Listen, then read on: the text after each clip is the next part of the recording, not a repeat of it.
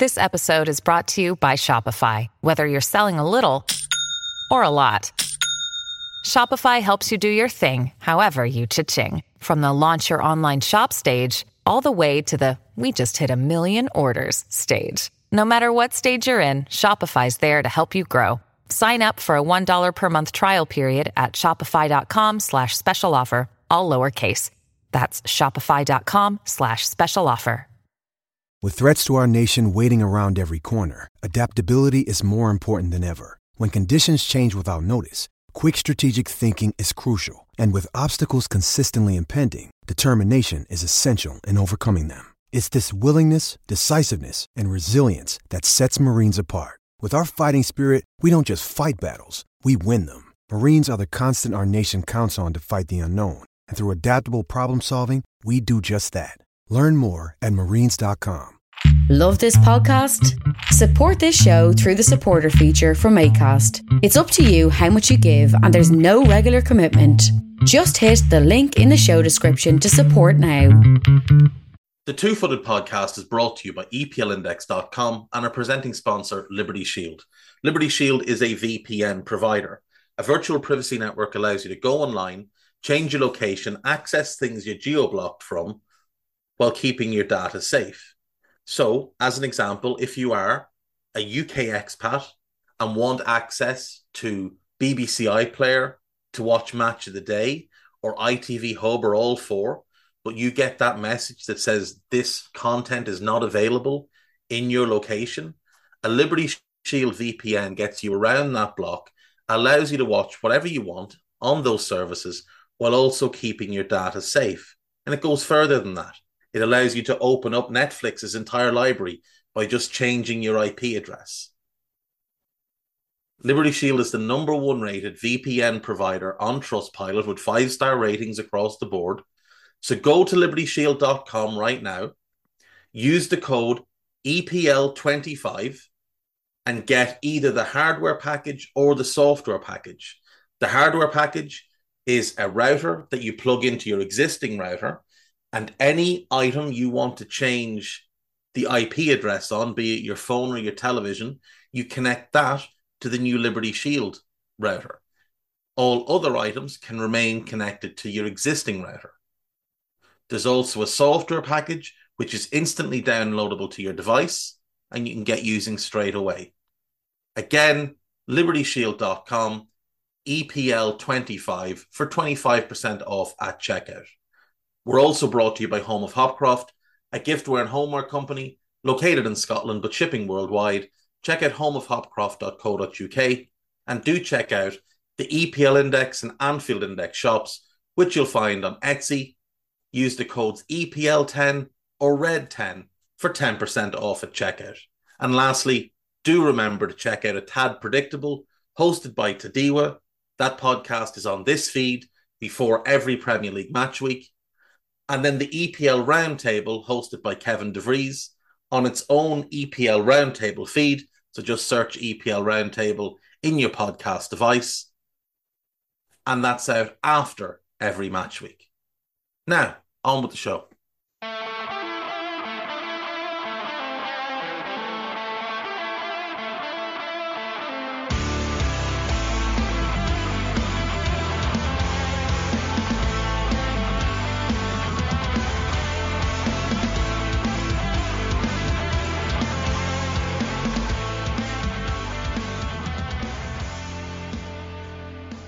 What's good, boys and girls? Welcome to the show. On Monday, the 14th of November, we had the final weekend of Premier League games at the weekend. And now it's 6 weeks till we get to see the Premier League again. We will have EFL Cup games in 5 weeks. But as of, I suppose, tomorrow, all focus turns to the World Cup. We will keep you updated with any Premier League news in the meantime, while also obviously covering as much of the World Cup as possible. But let's take a quick look then at the weekend's games. We'll start with the surprise of the weekend. Manchester City 1, Brentford 2 at the Etihad. Ivan Toney put Brentford 1 up on 16 minutes. Should have doubled that lead before Phil Foden equalised with a stunning left-footed half volley, 1 minute into first half stoppage time. The second half was all City. They piled on pressure. They looked for an opening. They couldn't find one. One of the reasons they couldn't is because they were largely playing with 10 men. Erling Haaland, a complete non-factor in this game, didn't look fully fit, didn't look all that arsed either.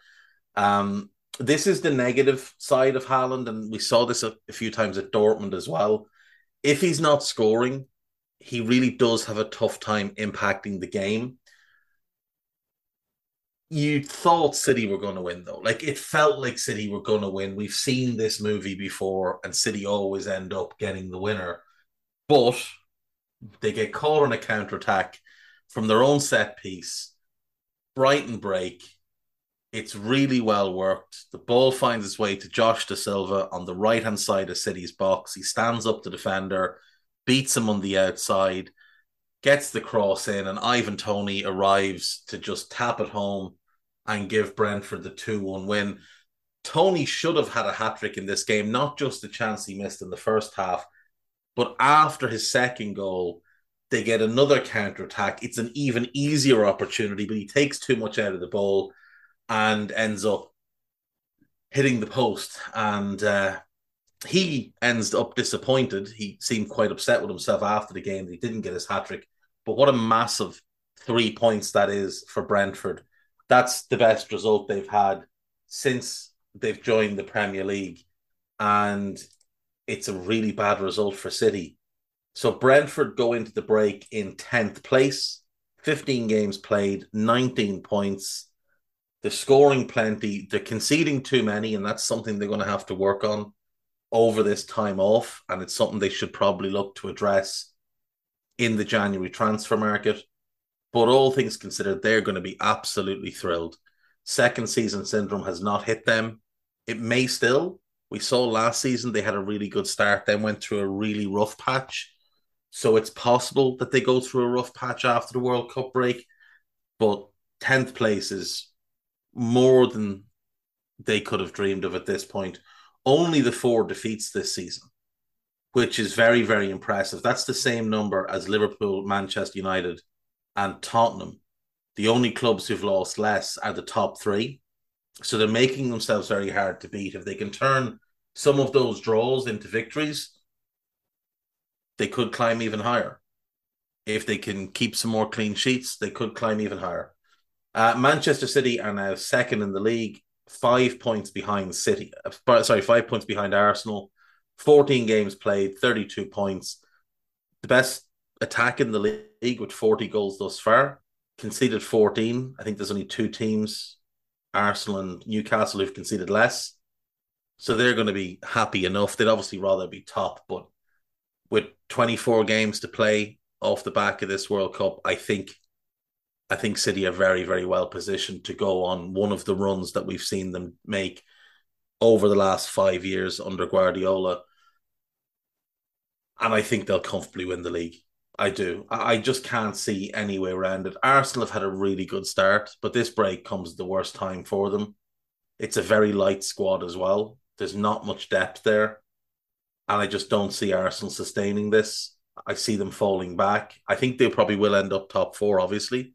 I didn't think they would pre-season, but at this point, it would be an incredible collapse if they didn't. It would be a Leicester-level collapse if they didn't get top 4. But I don't think they win the league, and I don't think they get within 10 points of City. I'm not even sure they'll definitely finish second, to be honest.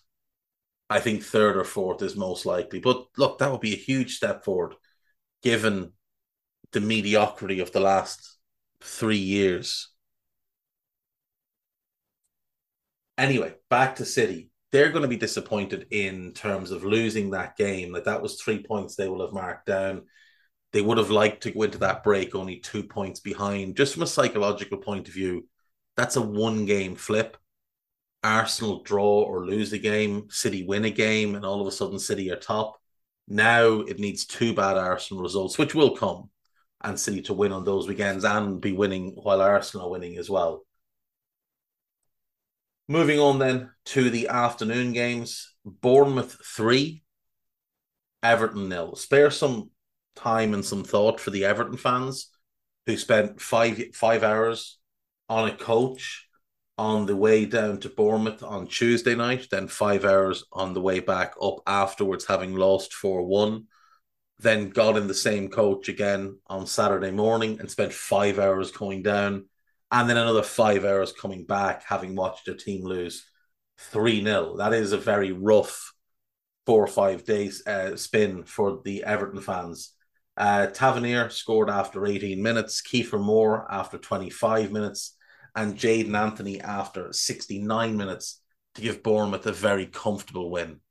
Everton were awful, absolutely awful in this game, and there's no real excuse for them.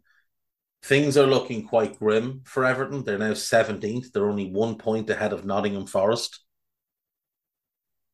2 points ahead of Southampton, and 4 points ahead of Wolves. Everton are in real danger of relegation. They've lost 7 games this season. They've only won 3. The quote-unquote best defence in the league that was propping them up has now conceded 17 goals. They've only scored 11 goals. The only team who scored less is Wolves, who don't score goals almost as a rule. This is really, really concerning for Everton. And when you look at where they sit and how they've been this season, and indeed how they've been last season, you have to question whether or not they can stick by Frank Lampard coming out of this World Cup break. I think, if we're being honest, the only reason they wouldn't sack him is because they're too cheap to do so. But with Sean Dyche sitting out there available, I just don't understand how you could stick with this for another year. I really don't. Or even for another 6 months. I just don't understand how you could stick with this formula that isn't working. He spent a lot of money in the summer and none of it has worked out for them.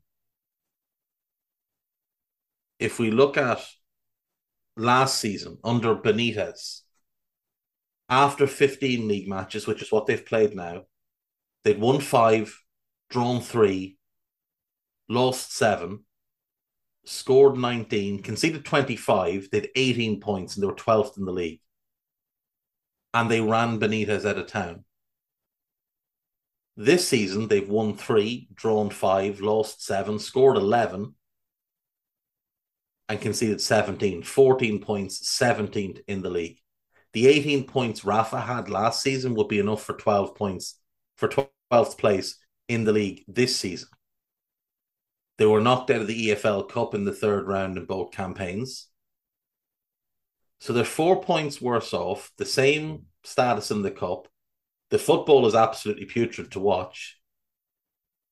And in the summer of 2021, they spent 1.7 million. This past summer, they spent 90 million with a net spend of 30 million. So Frank has had everything he could have asked for, but he has delivered nothing. Absolutely nothing. And when we compare him to Gerrard, which is always going to be what happens, that's now 38 games for Lampard as Everton manager. 19 defeats, 7 draws, 12 wins. Gerrard in 40 games, 19 defeats, 8 draws, 13 wins. So just to do as good as Gerrard, who got sacked, Everton have to get a win and a draw from the next 2 games. Wolves at home, which is Lopetegui's first league game, and City away.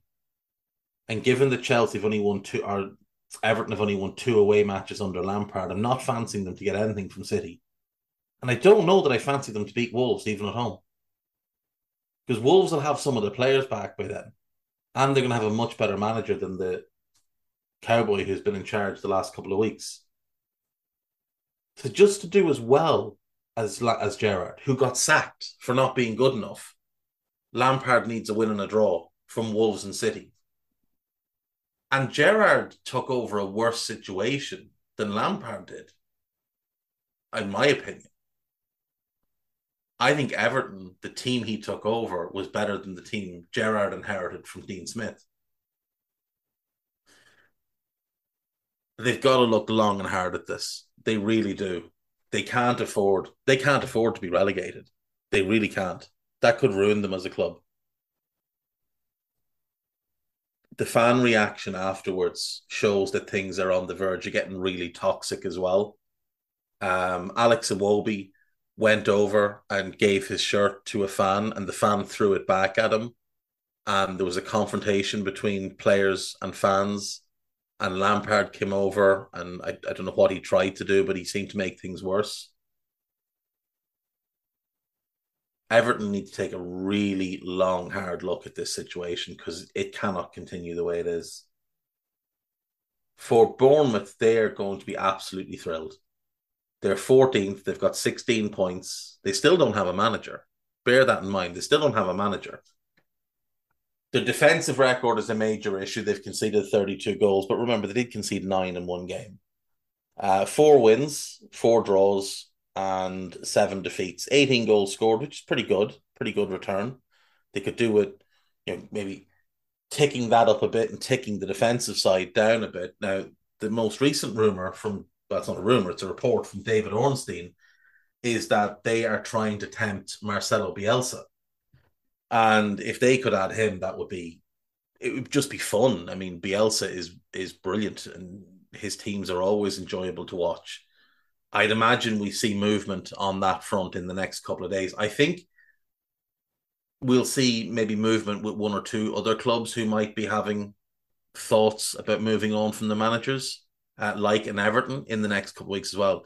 If you're going to change, you need to change quickly to give that manager a long run to prepare for that first match. Basically, to have a full pre-season, to get things in place, to scout and have plans for January, but also to assess the current squad and see who can play, who can't play, who fits what you want to do, who doesn't. Bournemouth need to make the move this week. They need to get a manager in place because, especially for someone like Bielsa, whose style is so specific, that's going to take time to implement. He's going to need to have those players in situ. Moving on, West Ham 0, Leicester City 2. Awful from West Ham. Absolutely awful. Leicester just made them look almost amateurish at times. James Maddison scored on 8 minutes. Unfortunately for James Maddison, he then had to go off injured. And it looked like a hamstring issue. And it's very, very possible that James Maddison is going to miss the World Cup. Having been sort of the last one in, he may now miss out. Leicester missed a penalty in the first half. Yuri Tielemans, it's a pretty poor penalty, but Fabianski makes a good save.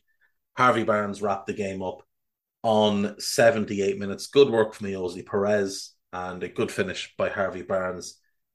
If they're not bringing Maddison, Barnes wouldn't be a bad shout to replace him.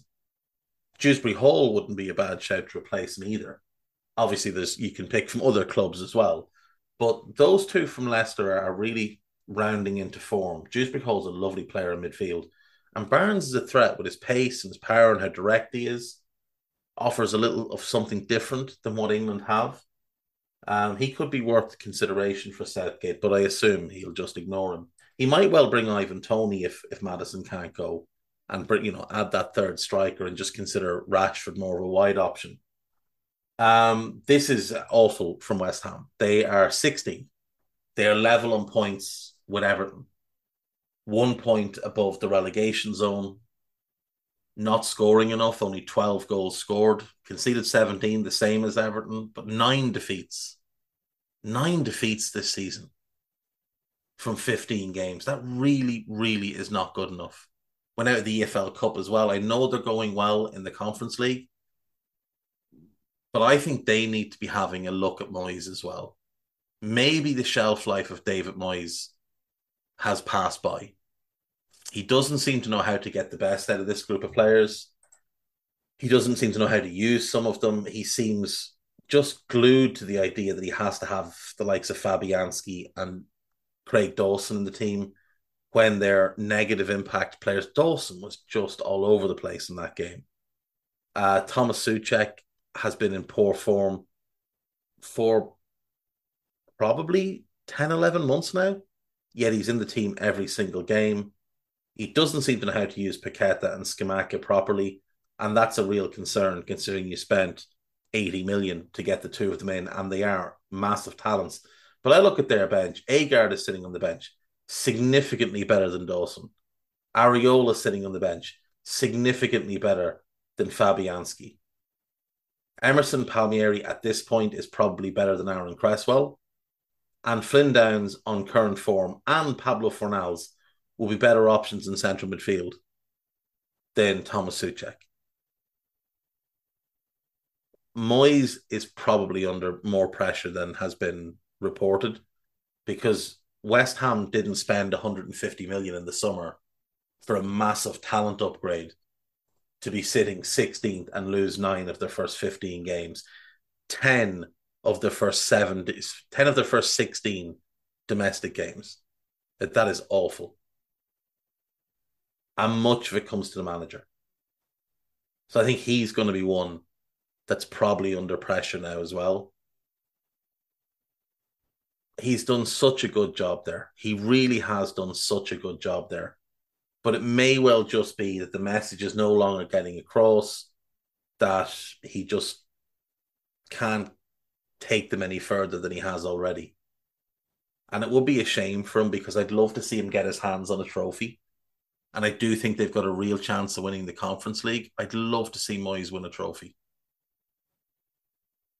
But I just don't know if West Ham can live with this for much longer. And you come out of the World Cup break and let's say you lose to Fulham and then Arsenal.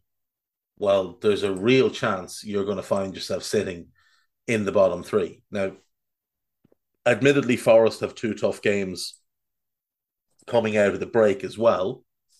But Southampton have Brighton at home, which is a game they could get a result in. They've got Fulham away. Again, they could get a result there.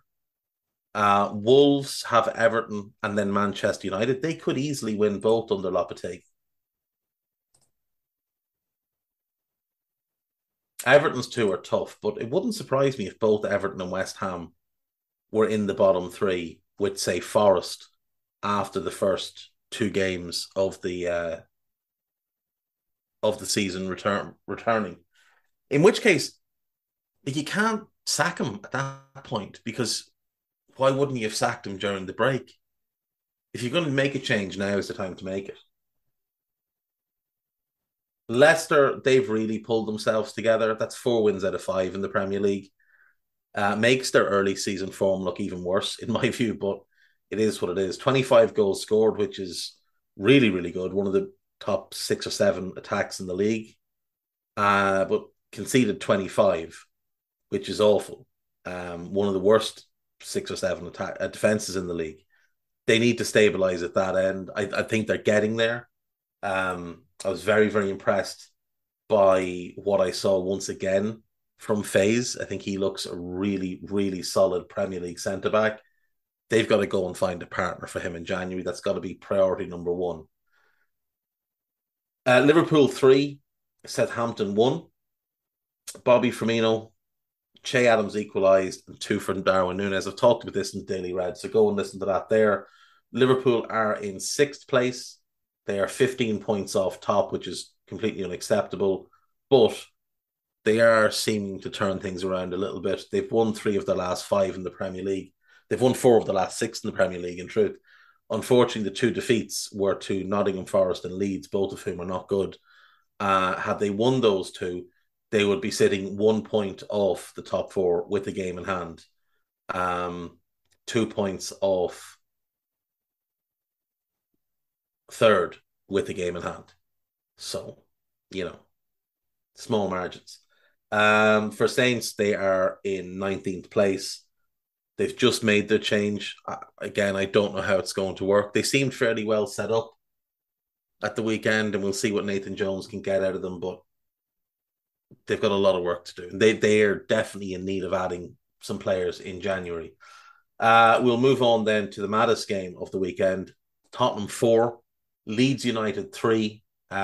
Somerville had looked like a bit of a nothing player, like a guy with pace and no real idea what he was going to do. He scored against Liverpool, and now he is a prolific goal scorer. 3 in 3 games for him. He puts them 1 up after 10 minutes. Harry Kane equalises on 25 minutes. Little bit of controversy. I think it's Langley jumps into Meslier and sort of bundles him out of the way.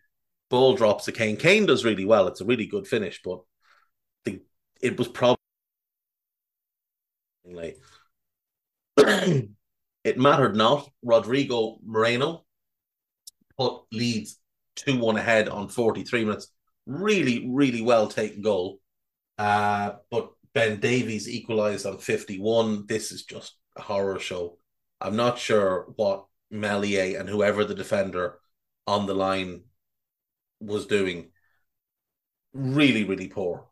But Rodrigo put Leeds 3-1 up. 3-2 up on 76 minutes. Bentancur equalises on 81. And then Bentancur gets the winner on 83. Tyler Adams sent off on 87 for a second yellow card. Spurs, once again, coming from behind, playing much better in the second half than the first half.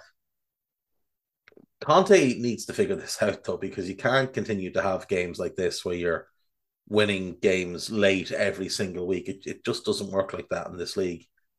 But Bentancur is showing himself to be just a really good player.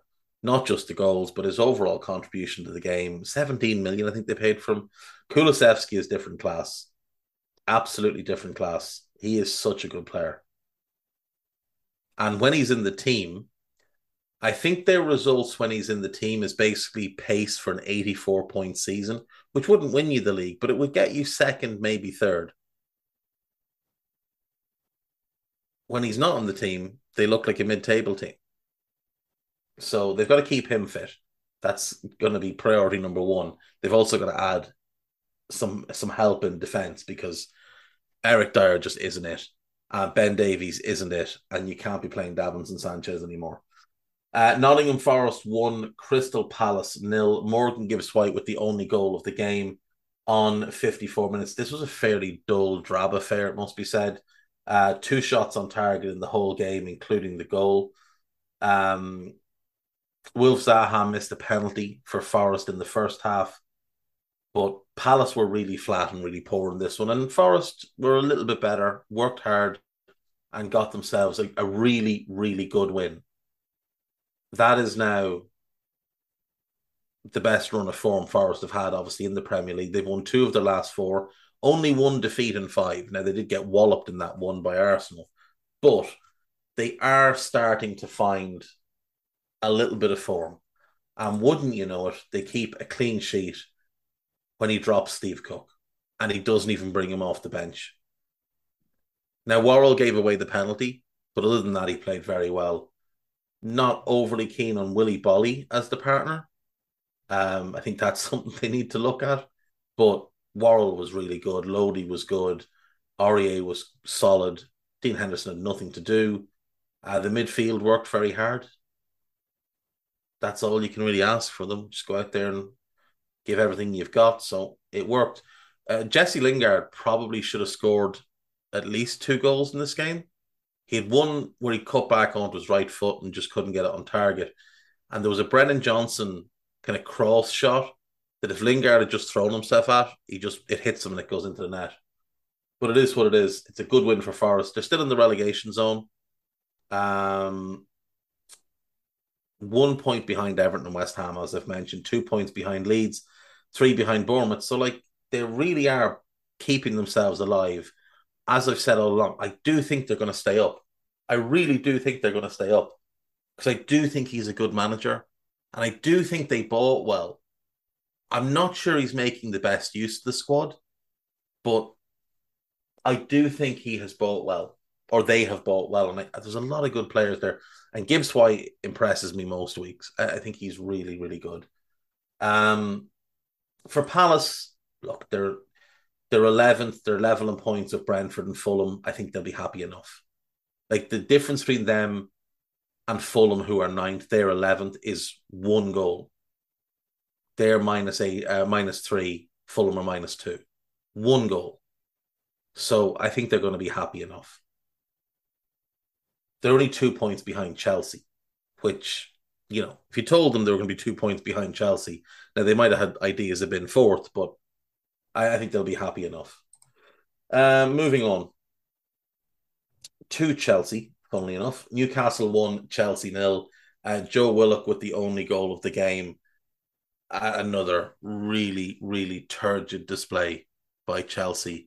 And things are not going well for Graham Potter. That's 6 domestic games now without a win. And you kind of feel like things are slipping away from him a little bit. Now, as I've said before, it's not his squad. He didn't put it together. It wasn't built for him. One of the problems you have is it was built for a whole litany of managers, not one in particular. You've got players there from Di Matteo as manager.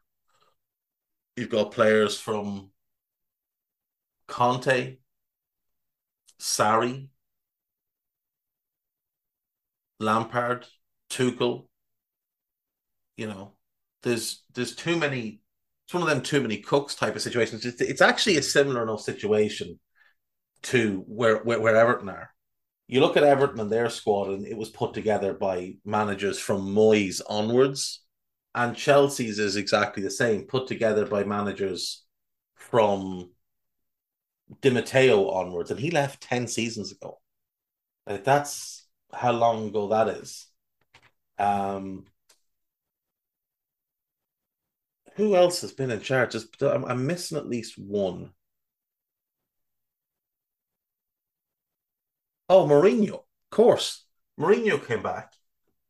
There's players there from when he was there picking and choosing. So you've got 1, 2, 3, 4, 5, 6 different managers have built that squad, and Graham Potter has been asked to work with it. It's going to be tough. It is going to be tough. I have full faith in Graham Potter as a coach. I said at the time I didn't like that move necessarily for him because the culture of Chelsea is just not something that I think is suited to a manager like him or a coach like him. But I believe they'll give him time. I think they're going to have to. The problem I see happening is if they're the team who buys Cristiano Ronaldo, and we're going to talk about him after the break, I think they're going to hamstring Potter to such an extent that there can't be success while they have that player. Chelsea are 8th, 16 points off top.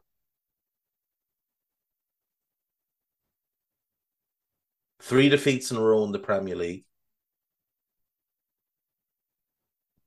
4 defeats in a row in domestic competition, having lost in the League Cup. 6 games domestically without a win. Not very impressive in the last 2 Champions League games either. They've only scored 17 goals.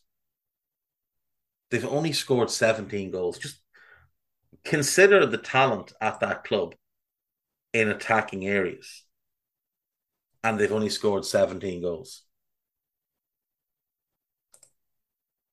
That is just not acceptable. You've got Aubameyang, Pulisic, Sterling, Broja, Ziyech, Havertz. That's an awful lot of talent. And you're not getting any goals from them.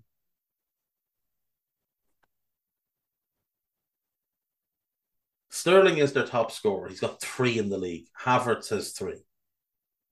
Jorginho has 2, both penalties. Mount has 2. Aubameyang has 1. Reece James has 1. Pulisic has 1. Broja has 1. Chilwell, Gallagher, and Koulibaly all have 1. That is unacceptable. It really is unacceptable. And I suppose we always thought that Brighton's issue with not scoring was the players. Maybe it was Potter. Great win for the Toon. Great win for the Toon. That's 5 Premier League wins in a row. I don't know when the last time Newcastle won 5 Premier League games in a row was. But they are 3rd in the league. They're 7 points off top. They've played a game more. But they hold a 1 point lead over Tottenham. They're 4 points clear of Manchester United, 8 clear of Liverpool. Admittedly, with a game played more than both United and Liverpool. But look, credit to Eddie Howe. It's a huge overperformance. Huge overperformance.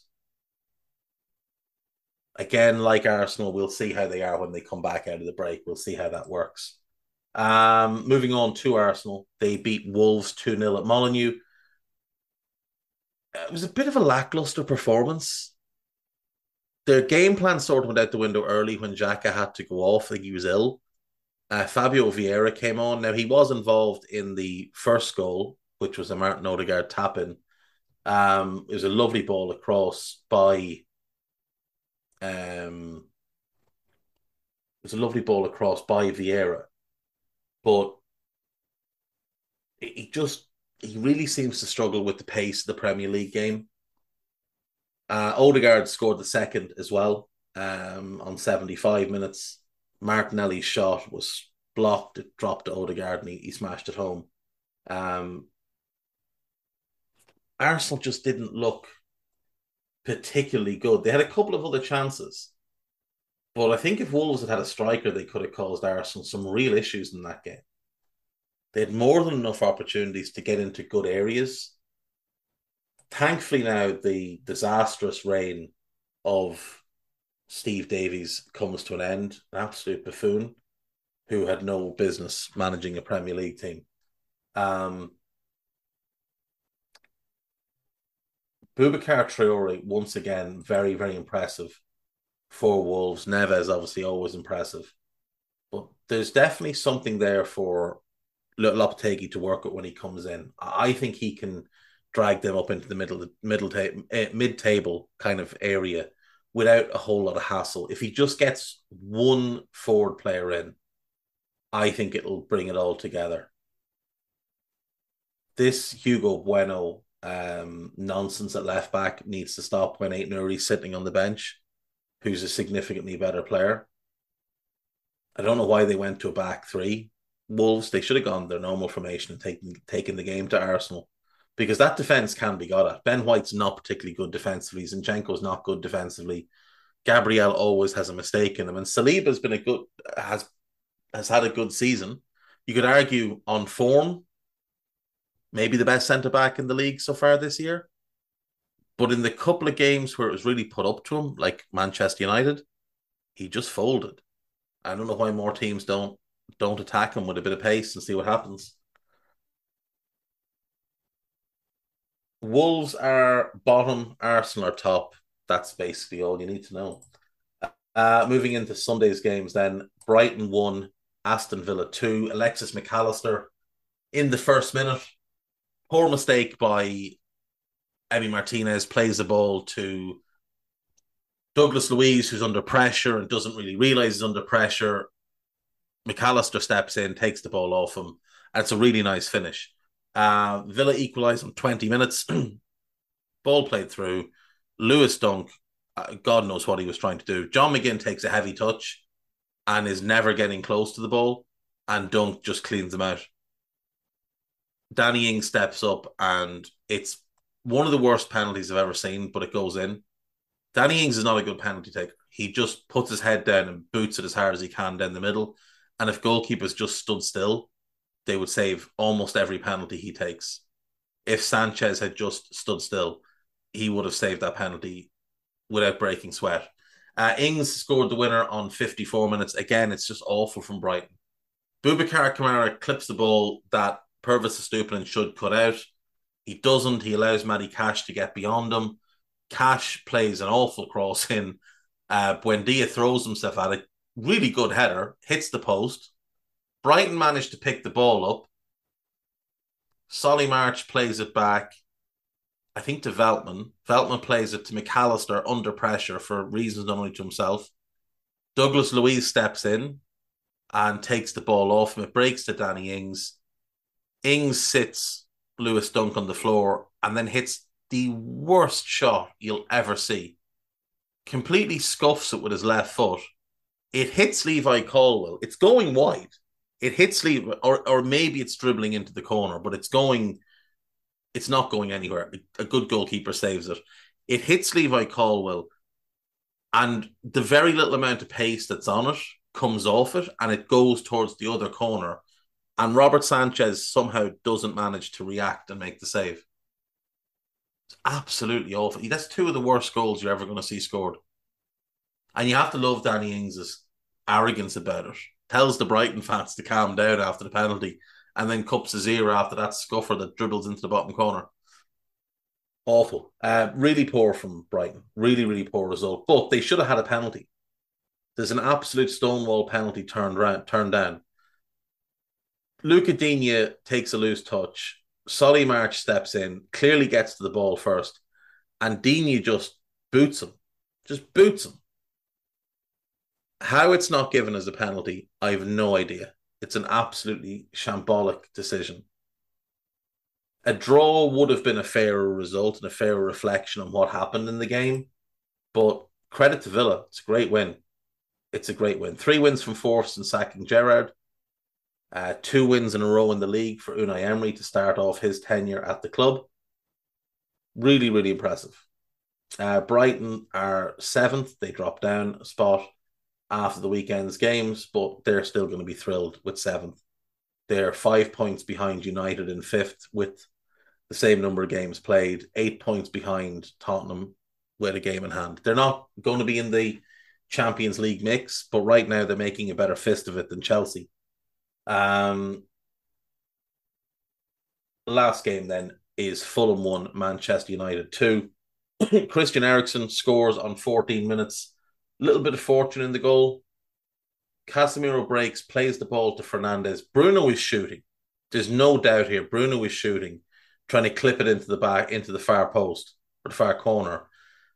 It hits Issa Diop and deflects into the path of Christian Eriksen, who taps home.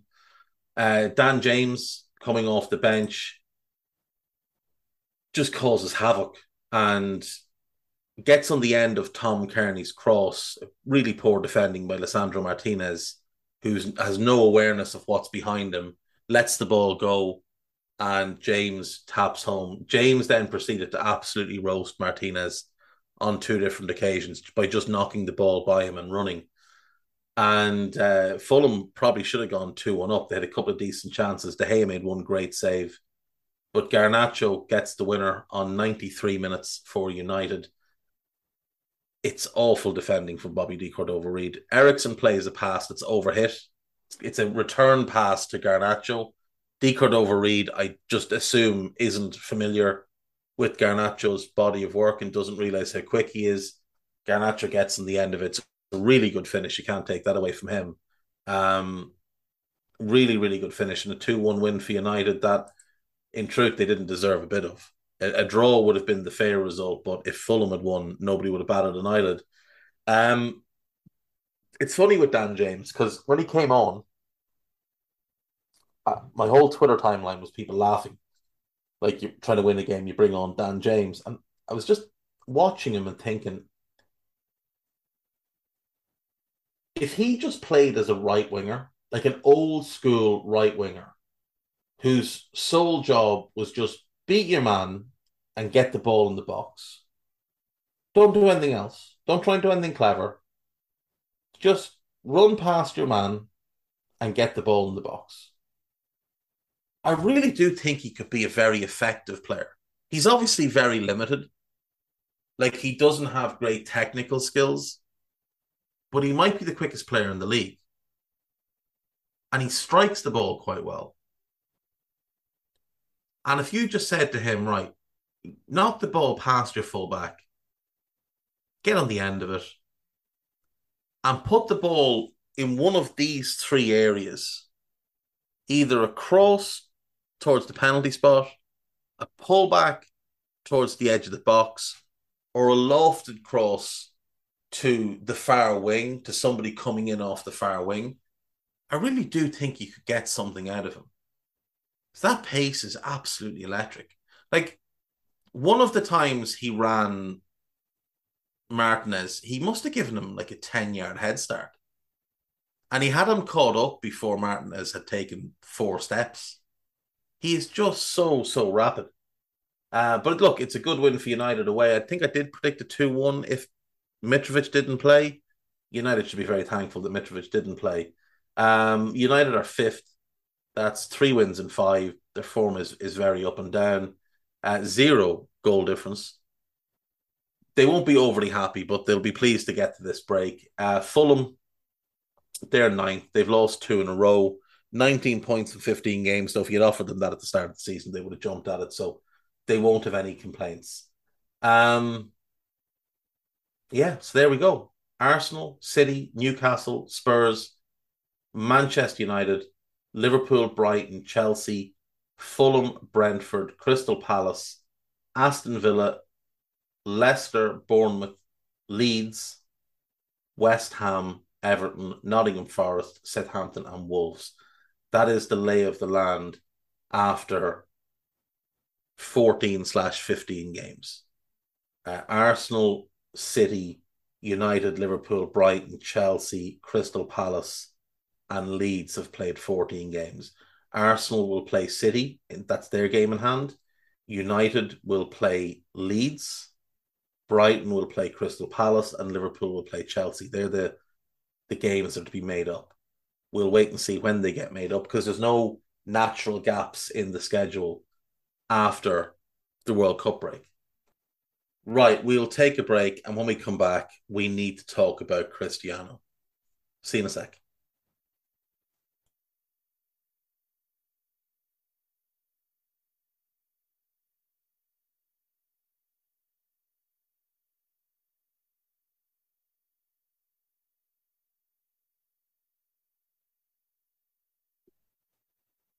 Right, welcome back. So, Cristiano Ronaldo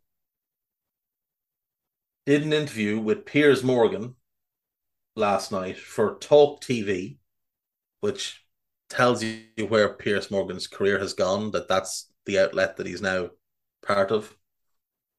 And he said a lot of things. Put it this way. He did a sit-down interview with Piers Morgan and came across as the biggest prick in the room. That's how bad it was. That's how egotistical it was. That's how narcissistic it was. That's how disconnected from reality it was. He said that people at the club were trying to force him out. This is a guy who went on strike in the summer and had his agent offering him to every top club in Europe, every single one of them. The only reason he's still at Manchester United is because no one wanted him. One club had real interest, which was Chelsea, because Todd Boehly knows nothing about football and is an idiot. And Thomas Tuchel immediately put the kibosh on it and was like, absolutely not. That's why he's still there. So he tried to force his own way out in the summer. Now, United reacted to that, or Ten Hag reacted to that, and reacted to him leaving the stadium at half-time during a pre-season friendly by putting him in the team on the opening day of the season. So that's how he reacted to the first 2 big slights. Since then, he has refused to come on as a sub and left the pitch early during a game. Ten Hag reacted to that by making him captain. So I'm assuming after this interview, Ten Hag is going to walk away from the job and appoint Cristiano as his successor. He says there's been no evolution at the club since Sir Alex Ferguson's departure in 2013, and that the Scot agreed United were not on the path they deserved to be. So let's be really honest about this. As good as Sir Alex Ferguson was as manager, he is likely the person most to blame for where United currently are. He allowed the squad to get old before he retired. He gave contracts to players who didn't deserve contracts, who were past their best. He kept quiet about the Glazers and how they were funneling money out of the club because they were funneling money into his pockets. And he drove the appointment of David Moyes. Now, when Moyes was sacked, he took a step back. Van Gaal won a trophy and finished in the top 4. Mourinho won trophies and finished second. Ferguson drove the appointment of Ole Gunnar Solskjaer, and then he drove the appointment of Ole Gunnar Solskjaer as permanent manager. Then he drove the decision to bring back Cristiano Ronaldo. All of these massive mistakes, Alex Ferguson was the architect of. He says the club showed a lack of empathy when his young daughter was hospitalized in July. That's fair enough if that's the case.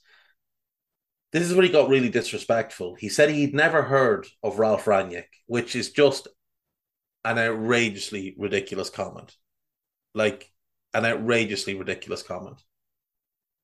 He said he didn't know why Wayne Rooney criticised him, probably because he finished his career and I'm still playing. Well, the reason Wayne Rooney retired is because Wayne Rooney was a team player who was committed to his team and gave everything for his team. The reason Cristiano can still play is because Cristiano doesn't care about the team, he cares about himself. He also said he was better looking than Rooney, which was just a bizarre thing to come out and say. And then he said he didn't respect the current manager, Erik ten Hag, because Ten Hag didn't show him respect. Now, let's rewind again. He went on strike in the summer and tried to force a move. He left the stadium at half-time during a pre-season friendly. He refused to come off the bench and left the pitch or the bench area early before the game was finished and went to the dressing room. You haven't shown that manager a modicum of respect since the day he walked into the club. How can you possibly think that he's going to show you any respect? You don't deserve respect just because you're Cristiano Ronaldo. That's not how this works. Alex Ferguson once said, when a player thinks he's bigger than the manager or bigger than the club, that player has to go. Cristiano has clearly thought of himself as bigger than every club he's ever been at and thinks he's bigger than this manager. Now, he is. In footballing terms, he is, of course. But he has to go. He can never play for United again after this. He can never play for them again after this. This is it. Game over. And I don't know where he's going to go. My assumption is this is a calculated move. It's notable that it came out once the games were finished and he wasn't going to have to go back there. It's notable he wasn't in the United squad today. Or yesterday, rather.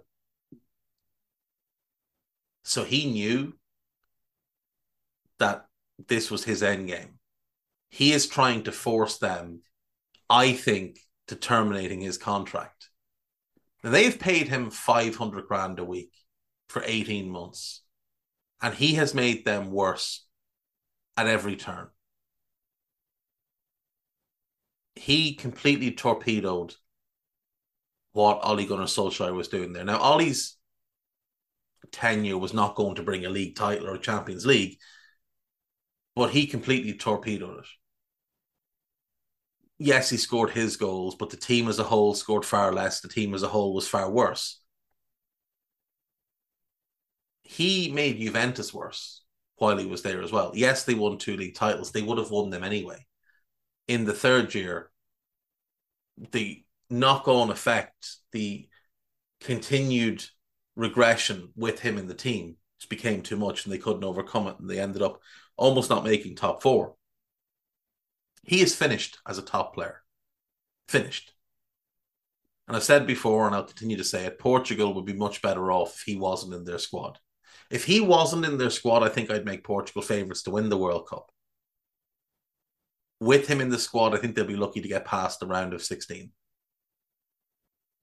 He has such a negative impact. And he will score his goals because that's what he does. That's what he cares about is his goals. But he does not help a team win anymore. He's not good enough anymore. Chelsea seems like the only major club that could be stupid enough to sign him. You look at the Premier League, you can rule out City. City must thank the lucky stars that he didn't join them. Because if he joined them last year, they wouldn't have won the league title and they'd never have even reached the Champions League semi-final. They'd have been out earlier than that because he's such a negative impact. Um, Liverpool would have won the league last year if Cristiano played for City. So City won't want him. Liverpool won't want him. Chelsea may want him. Arsenal wouldn't want him. Spurs wouldn't want him.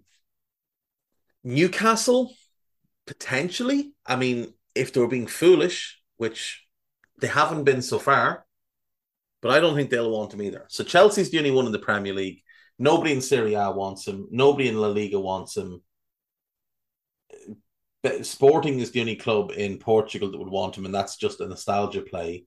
Bayern don't want him, and PSG don't want him. So his options are going to be Chelsea, where I don't think Potter wants him, but I think Potter will put up with him to keep the job. Sporting, or the Middle East, because he can't go to America. And there's no money in China anymore. So he'd have to go to the Middle East. But his career as an elite level player is over. And even if he goes to Chelsea, if he goes to Chelsea and joins this Chelsea team, they may end up in the bottom half of the league. That's just how it is. They may end up in the bottom half of the league. His comments in this interview were an outrage.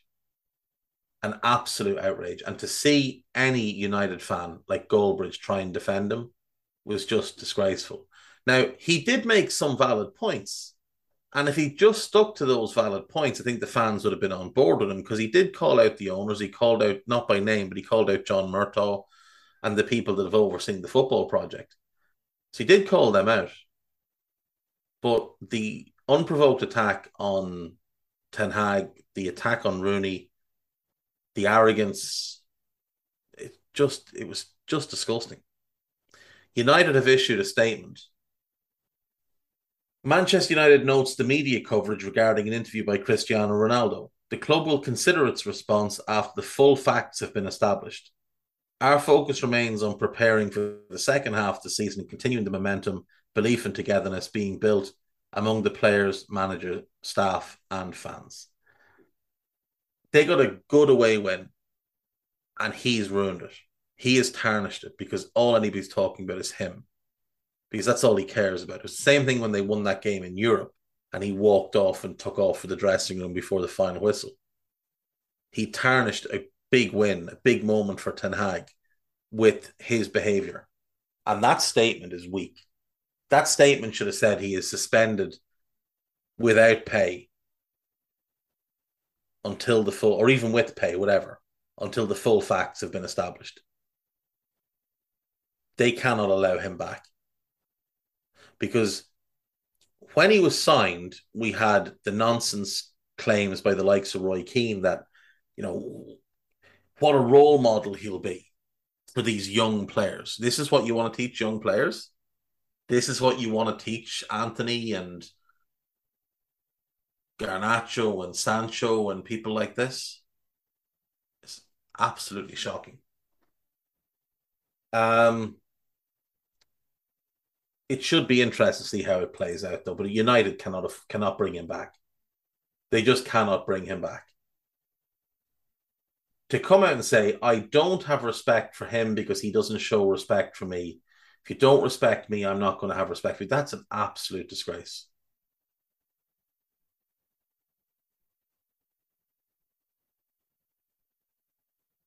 "90 minutes of an interview where he just bashed the club and everything about it.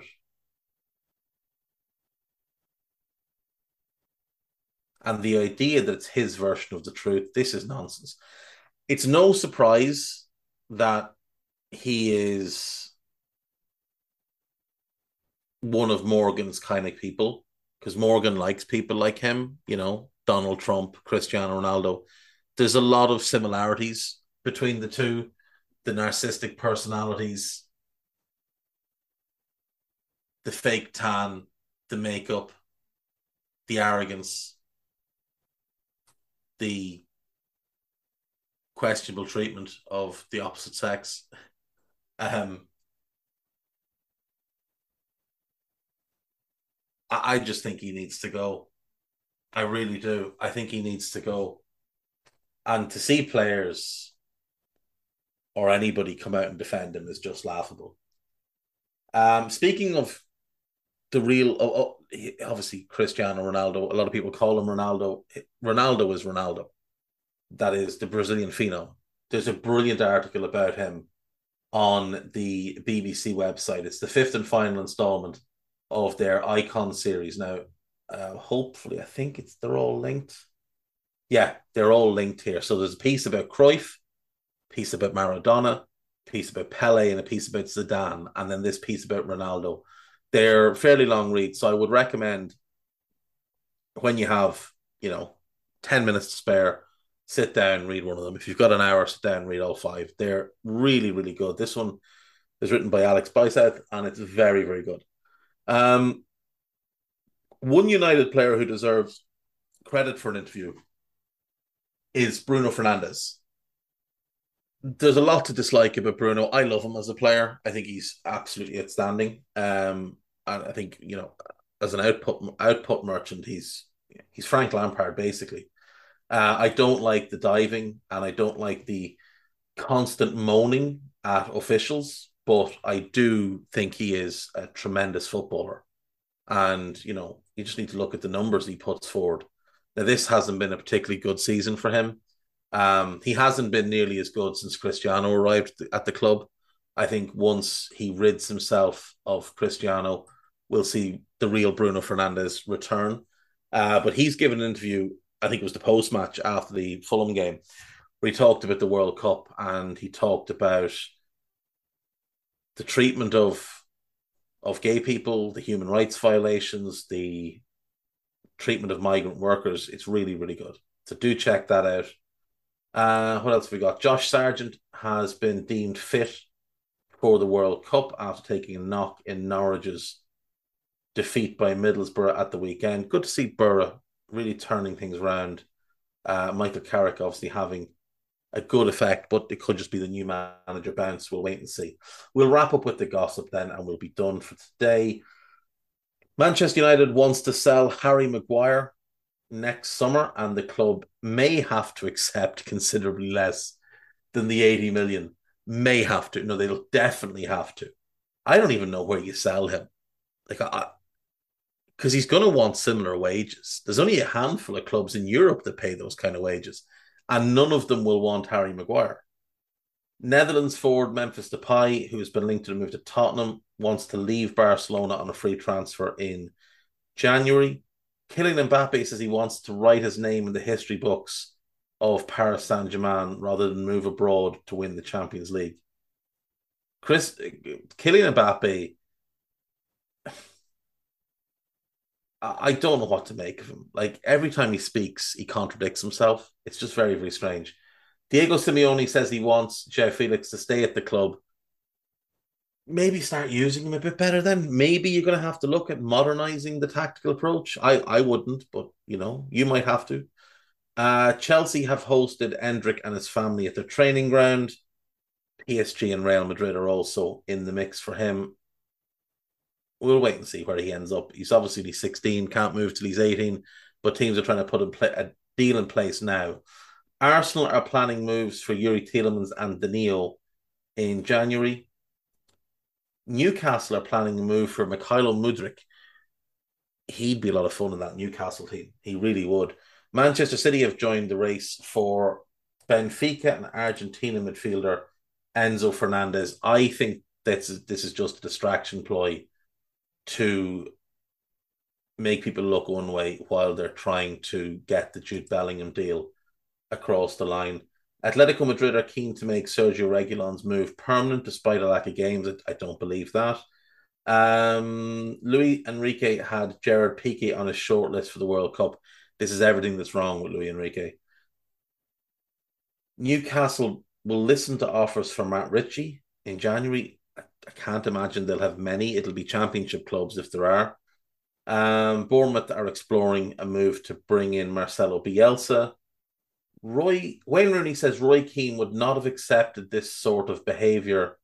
The sort of behaviour he has defended from Cristiano. He's right, he wouldn't have. If Cristiano had done this type of thing while Roy Keane was captain, there would have been quite a severe falling out, and you'd imagine that hands might have been thrown at some point.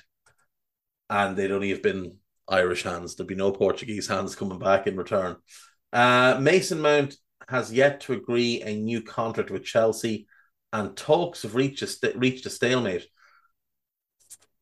It's funny. I see more and more Chelsea fans kind of questioning Mount and asking what he brings to the team and asking why he's in the team. And there was a lot of this last season as well. Like, the thing is, Mason Mount is constantly used at a position. Mason Mount belongs as an 8 in a midfield 3 or as a 10 in a 4-2-3-1. But he's not a wide attacker. He just isn't. He's never going to be. Like, you look at his first Premier League season was 1920 under Frank. Actually, go back a season. 18-19, he's at Derby in the Championship. Overall, he gets 11 goals and 6 assists. That's a really good return, considering his age at the time. He was 19 turning 20.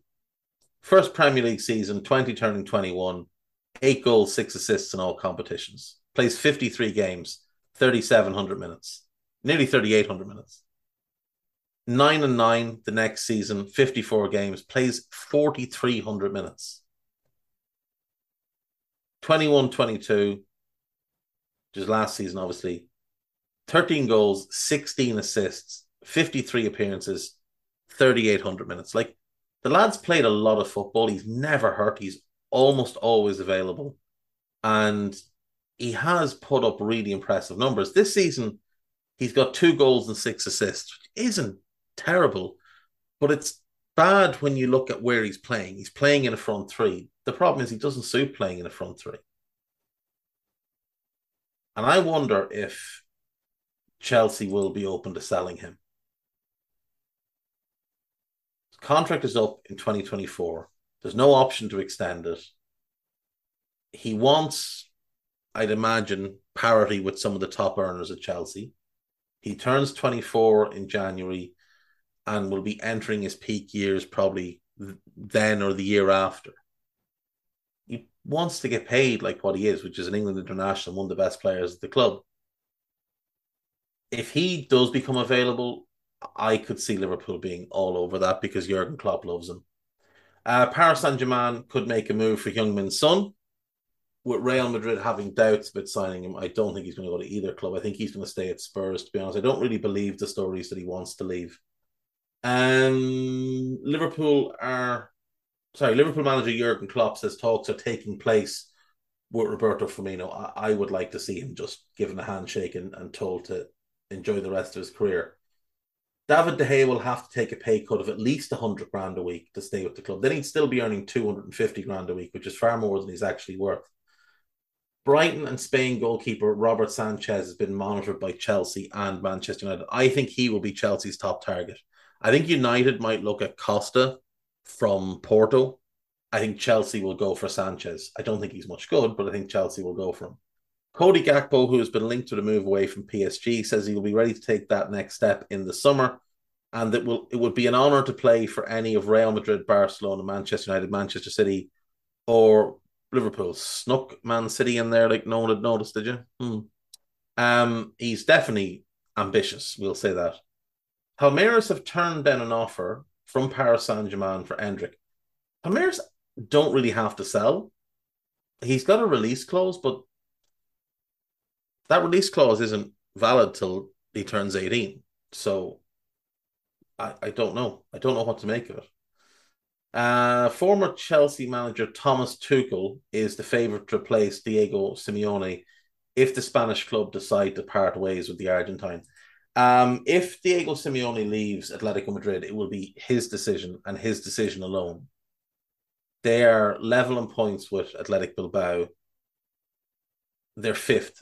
Bilbao are 4th. They're 2 points behind Sociedad. They're going to finish in the top 4 again this season. They've had a really bad campaign, but if he leaves, it'll be on his own grounds. He's earned that right. They won't sack him. I don't think they can afford to sack him anyway. Manchester United manager Erik ten Hag wants Donny van de Beek to either prove himself or leave. He has to play to prove himself. Aston Villa are targeting a move for Samuel Chukwueze. Now, this is the spoofer, Wayne Vesey, so it's probably nonsense because he's a Villarreal player. Fenway Sports Group are in talks to sell Liverpool for 2.7 billion to an American buyer. That figure is well below what everybody else has reported, but you never know. Chelsea owner Todd Boehly is planning to build a new stadium in London's Earl Court 9 years after the idea of leaving Stamford Bridge was scrapped. I don't believe that to be true. I really just don't believe it to be true.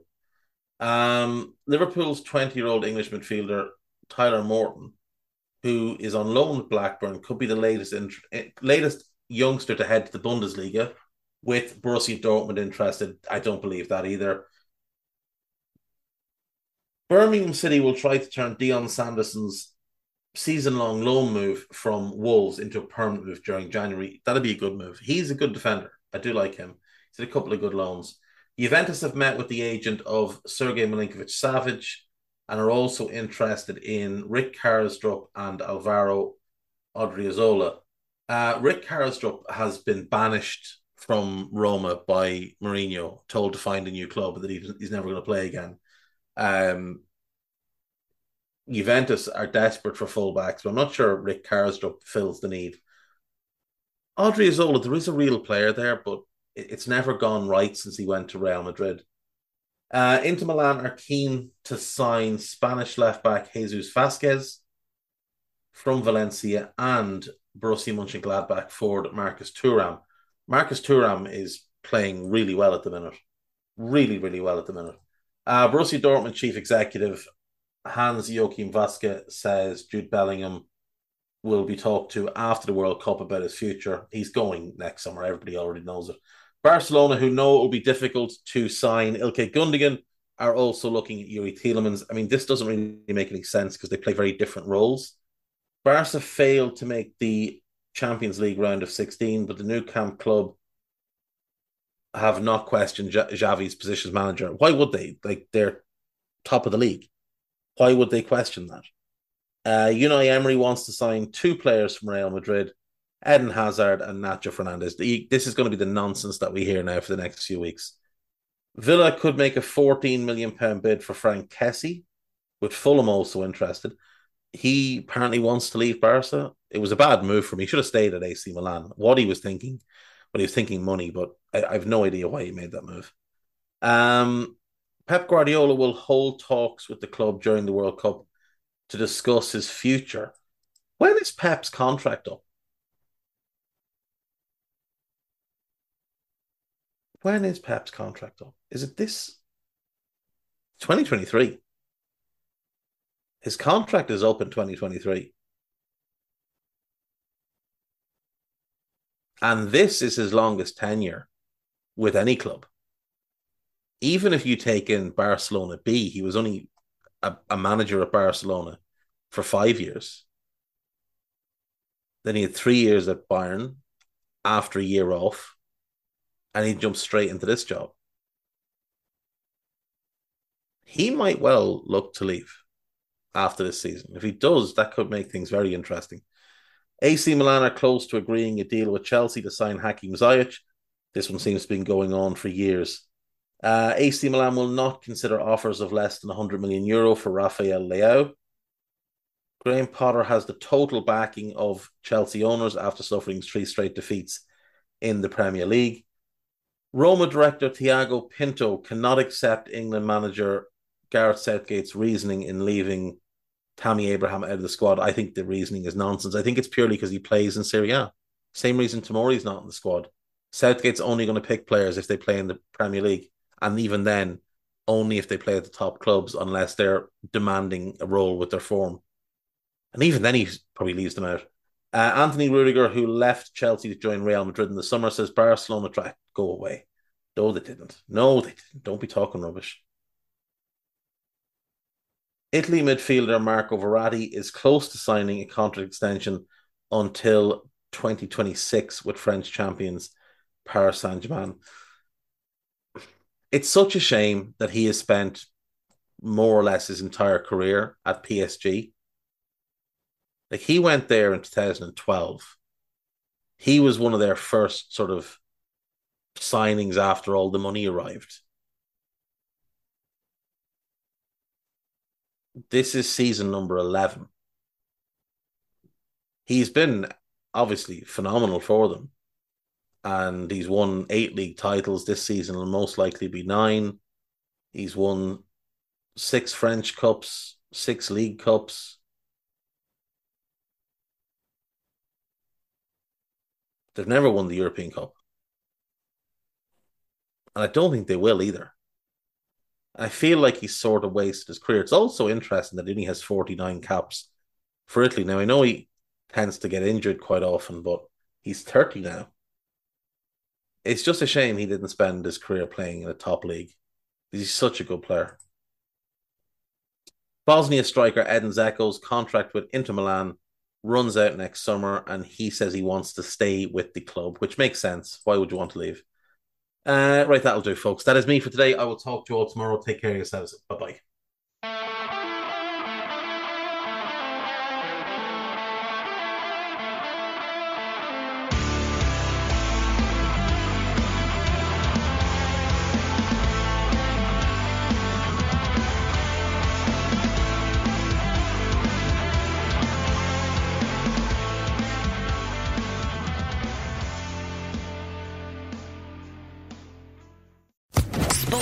Podcast Network.